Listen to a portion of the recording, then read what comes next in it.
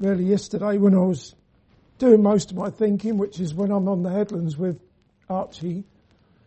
I was thinking about receiving Christmas presents, and this is my experience, and I'm guessing that it's probably the experience of most of us in here, if not all of us. We'll receive a present, and, what's the response? Oh, just what I've always wanted. Just what I needed. As you receive that jumper, and then you put it in the wardrobe with all your other jumpers. And that's how it is really, isn't it? Or a lot of the time anyway. And perhaps, the younger ones in here, you get whatever it is you're given at Christmas, and you're ripping open your presents, frantically ripping them apart, paper going everywhere. Really what you're looking for is the latest iPhone, and you don't necessarily get it because they're quite expensive. And so we end up maybe getting what we need. Maybe we really do need some new socks and someone has bought us some socks, or something that we want. We don't necessarily want socks, and we want something else, and we may even get it. And a lot of the time we don't get what we need, we don't get what we want, and that's Christmas for you. And the shopkeepers say, well, who cares? As long as people keep buying stuff, whether they need it or want it, just keep coming in. What about when it comes to the gift of God? What is it that let's hear someone now. John 3:16. Anyone know John 3:16? Anyone, not just know it, but anyone prepared to say nice and loudly what John 3:16 says? Anyone? You don't have to. I can. I'm sure most people, if not all of you, do know it, because it's probably the first verse that you're introduced to when you're introduced to the Bible. For God so loved the world that He gave His only begotten Son. If God gave something, that's a gift. He gave His only begotten Son, that whosoever believeth in Him should not perish, but have everlasting life. So there you go. God gives Jesus, His only begotten Son. That's what we celebrate at Christmas time. But thinking again about the things that we want, the things that we need, bearing in mind that we come into this world at enmity with God, that means hostile towards God. And we really are. Even if we don't realise it, there is that hostility towards God. By everybody, to varying degrees. Anyone who is not a Christian is against God. It's one thing or another. If you're a Christian, by the grace of God, you are His child. If you're not a Christian, you are against God. Even though you may not show it outwardly, you may not be someone who raises your fist towards heaven or anything else, but you're certainly not for God. And that can be seen in your sin. The very fact that you don't do the things that God wants you to do, that in itself is evidence that you are against God. Each of God's laws is a reflection of who He is. And so everybody comes into this world as a natural born sinner. No one actually wants the present that God gives, the gift that God gives. We may get the Christmas present that we really want or that we really need, but when it comes to God giving His Son, but before we go on with that, what does it actually mean that God gave His Son? I mentioned this, it's only in the past years or so, recent years, that it became apparent to me that John 3:16 is explained by the preceding verses, what goes before it. If you think of John 3:16, it comes in two parts. It is worthwhile turning to it. It's quite clever, this. John 3:16, we can divide that verse up into two parts. The first part, for God so loved the world that he gave his only begotten Son, that's part one, and then part two, that whosoever believeth in him should not perish, but have everlasting life. Now look up to verses 14 and 15. Part two, in other words, verse 15, is identical to the second part of verse 16. You see verse 15 there, that whosoever believeth in him should not perish, but have eternal life, everlasting life, same thing. So that's the same as the second part of verse 16. What about the first part of verse 16, that bit where it says, for God so loved the world that he gave his only begotten Son? Well, that is explained in verse 14. We see it's not a nice present wrapped up in wrapping paper with a nice ribbon round it, with a nice bow and all the rest of it. We get some idea what that giving by God, that gift of God, is in verse 14. And as Moses lifted up the serpent in the wilderness, even so must the Son of Man be lifted up. Then it goes on to say, that whosoever believeth in him should not perish, but have eternal life.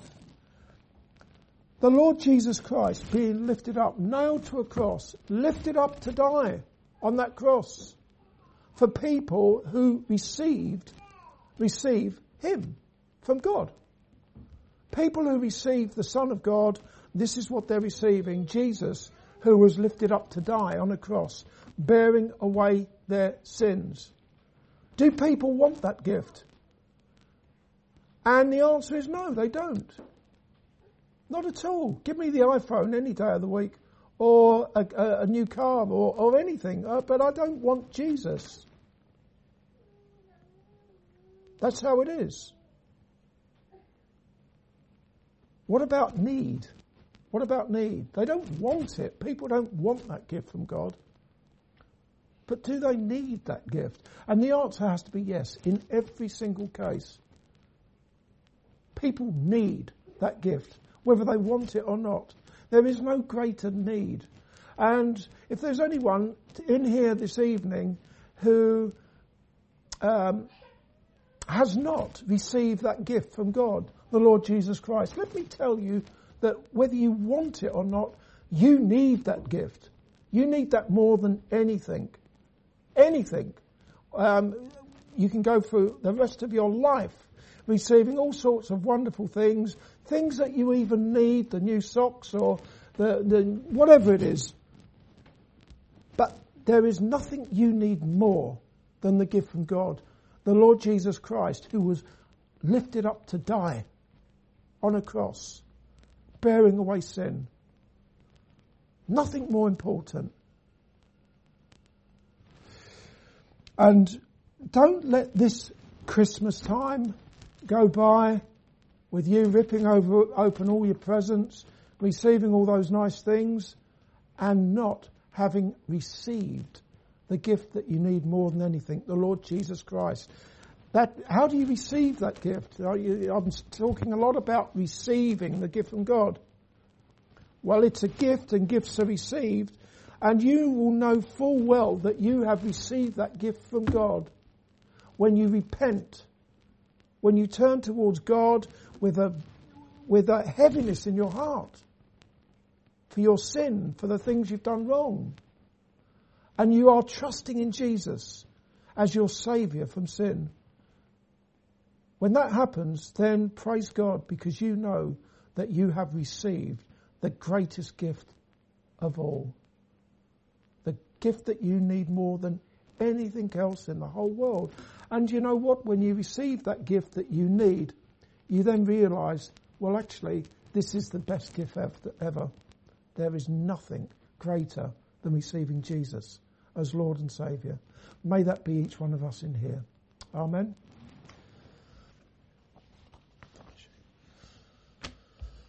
Okay, we'll turn to Luke's Gospel, Luke chapter 2, verse 25. Having a look at verse 25 there, it's written that of Simeon that he was just and devout. Just and devout. In other words, Simeon was a righteous man. That's not to say that he was accepted by God as having a righteousness of his own. Not at all. Simeon's acceptance before God was someone who was clothed and adorned with the righteousness of the Lord Jesus Christ, who came into the world and became perfectly obedient to God's law in life and ultimately in death when he was nailed to a cross and lifted up to die, where he paid the price for Simeon's sins upon that cross when he shed his blood. He paid the ransom for Simeon's sins and also the sins of all who look forward in time or look backwards, as in the case of Christians here today. Simeon was looking forward, wasn't he? He was looking forward to his Saviour coming into the world. We don't look forward to that, well we do. We look forward to Jesus coming again on the last day when he shall gather up his elect. But we look backwards to when the ransom was paid, when Jesus paid the price for sin, when the Saviour, when Christ Jesus came into the world to save sinners. And finally, after who knows how many years it was, all those years of waiting, the time had finally come when Simeon would hold and see his Saviour. Just look at that prayer of faith from Simeon in verse 29 and 30. Lord, now lettest thou thy servant depart in peace, according to thy word. For mine eyes have seen thy salvation. Make no mistake about it. That Old Testament man of God, I say Old Testament man of God, which he was. He wasn't a New Testament saint. We who believe in Jesus now are New Testament saints. That man had been waiting for the Saviour to come into the world, just like John the Baptist and others. He had a real saving faith in Jesus. Even before Jesus came into the world and was presented at the temple, he was waiting patiently for the Saviour to come into the world. And that really does speak volumes about the faith of the Old Testament saints. Admittedly, it was almost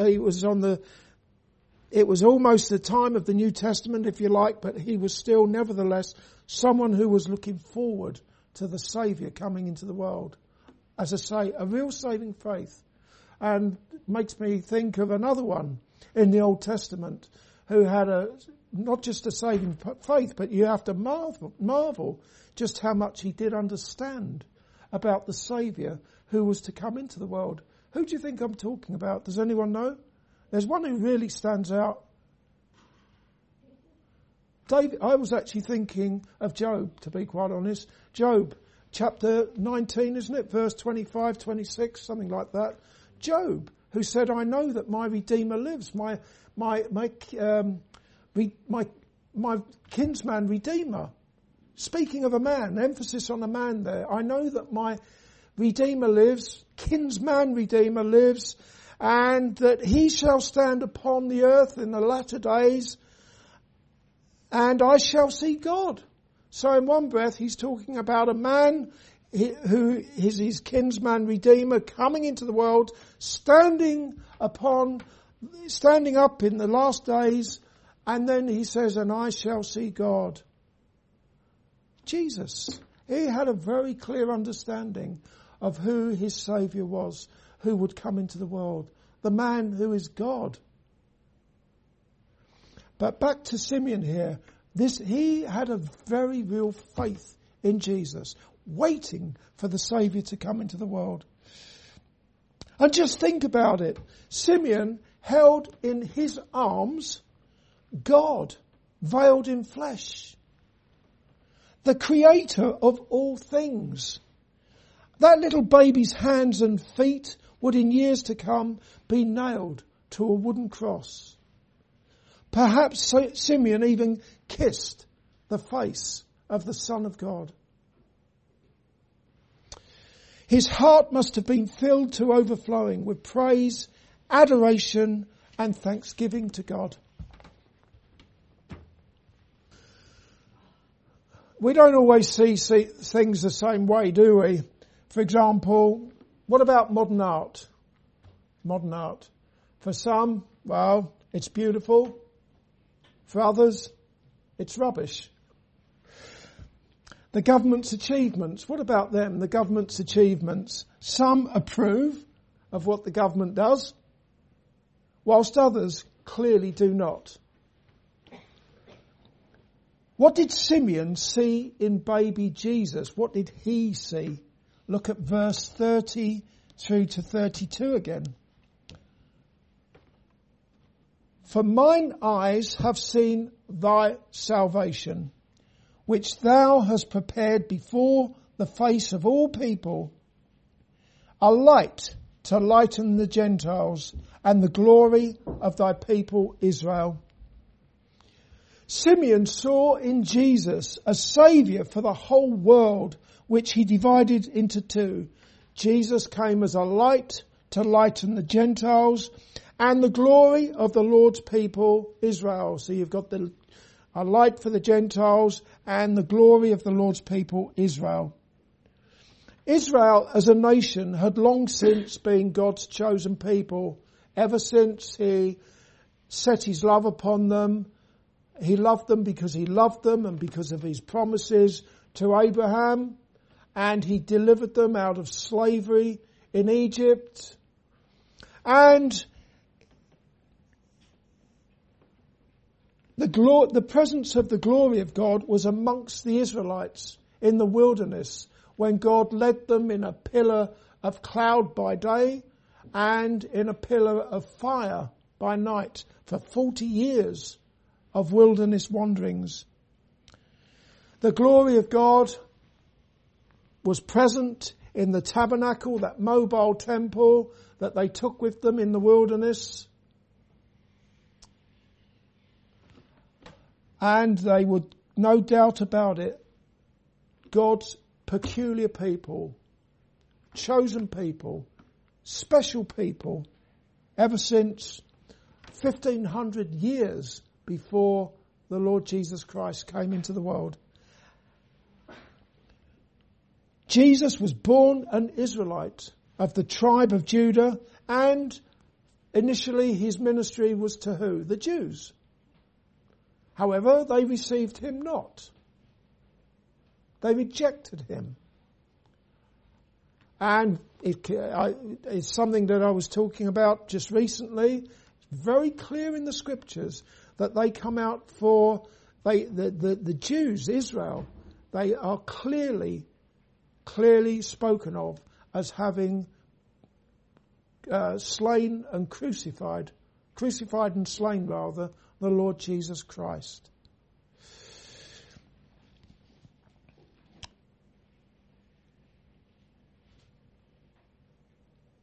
So Jesus came into this world as a light to lighten the Gentiles. As for what Simeon said there about in verse 32 about the Saviour, the Lord Jesus Christ, being a light to lighten the Gentiles, well, where do we get that from? Apart from Simeon, where might he have got that from in the first place? From the Old Testament scriptures. He was obviously a man who believed the Bible. We have a prophecy in Isaiah, the book of Isaiah, concerning the Saviour coming to be a light to lighten the Gentiles. Let me just quote to you Isaiah chapter 49, verses 5 and 6. The prophecy of Isaiah chapter 49, verse 5 and 6. And now saith the Lord that formed me from the womb to be his servant. Well, there's a clue there as to who is being spoken of there. Formed me from the womb to be his servant, to bring Jacob again to him, Though Israel be not gathered, yet shall I be glorious in the eyes of the Lord, and my God shall be my strength. And he said, it is a light thing that thou shouldest be my servant to raise up the tribes of Jacob and to restore the preserved of Israel. I will also give thee for a light to the Gentiles, that thou mayest be my salvation unto the ends of the earth. As I say, that prophecy about Jesus was written about 700 years before Simeon held baby Jesus in his arms. And Jesus declared himself to be that light when he said in John chapter 8 and verse 12, I am the light of the world. He that followeth me shall not walk in darkness, but shall have the light of life. This is the person that receives that gift from God. The gift of the Lord Jesus Christ. They shall not walk in darkness, the darkness of sin, but shall have the light of life. In the Bible, darkness is a word that is often used to describe moral depravity, sin and death. The world that we live in is subject to such darkness. Do you realise that? Do you realise just how dark and desperate this world is? And Jesus is a light to lighten the Gentiles, people like us. But as for this world being in darkness, think about this. We have a spiralling drug culture. Whatever happens across the pond in America, it ends up happening here, doesn't it? We're not that far behind. Now, drug deaths I've forgotten, I only read it yesterday, but it's one of the biggest causes of death now in the United States of America, drugs. Then there's drunkenness and alcoholism. There's greed and corruption in high places, and for that matter, in low places as well. Every level of society, greed and corruption. There's sexual immorality being given the seal of approval by the world's lawmakers, and including this island, and don't we all know it? And what is the greatest cause of death that's going on in this world now, apart from what I've mentioned to you, the drug culture? What's killing people left, right and centre in this world at the moment? What do you think it is? How about abortion? How about in the UK alone, over 500 babies are being slaughtered each and every day? No one seems to bat an eyelid about that. We do indeed live in a very dark and sinful world. The people of this world have their understanding of God darkened by the hardness and the blindness of their sinful and selfish hearts. But the good news is that Jesus has come into the world as light to lighten sin-darkened hearts. Finally, during the earthly ministry of the Lord Jesus Christ, certain Greek people came to worship at the time of the Passover feast. They came to Jerusalem to worship. And they came to a disciple of Jesus and said to him, "Sir, we would see Jesus. Never mind anything else. We want to see Jesus. Sir, we would see Jesus." Simeon fulfilled his ambition to see his Saviour, the Lord Jesus Christ, when God the Holy Spirit led him to the temple in Jerusalem, and he saw baby Jesus, having already seen him through the eyes of faith. I've explained that to you already. He'd been looking for that day, looking to see his Saviour, waiting for that day, waiting patiently. And finally, he held Jesus in his arms and he saw his Saviour. What or whom do you most want to see this Christmas? And right now, in fact, what do you most want to see?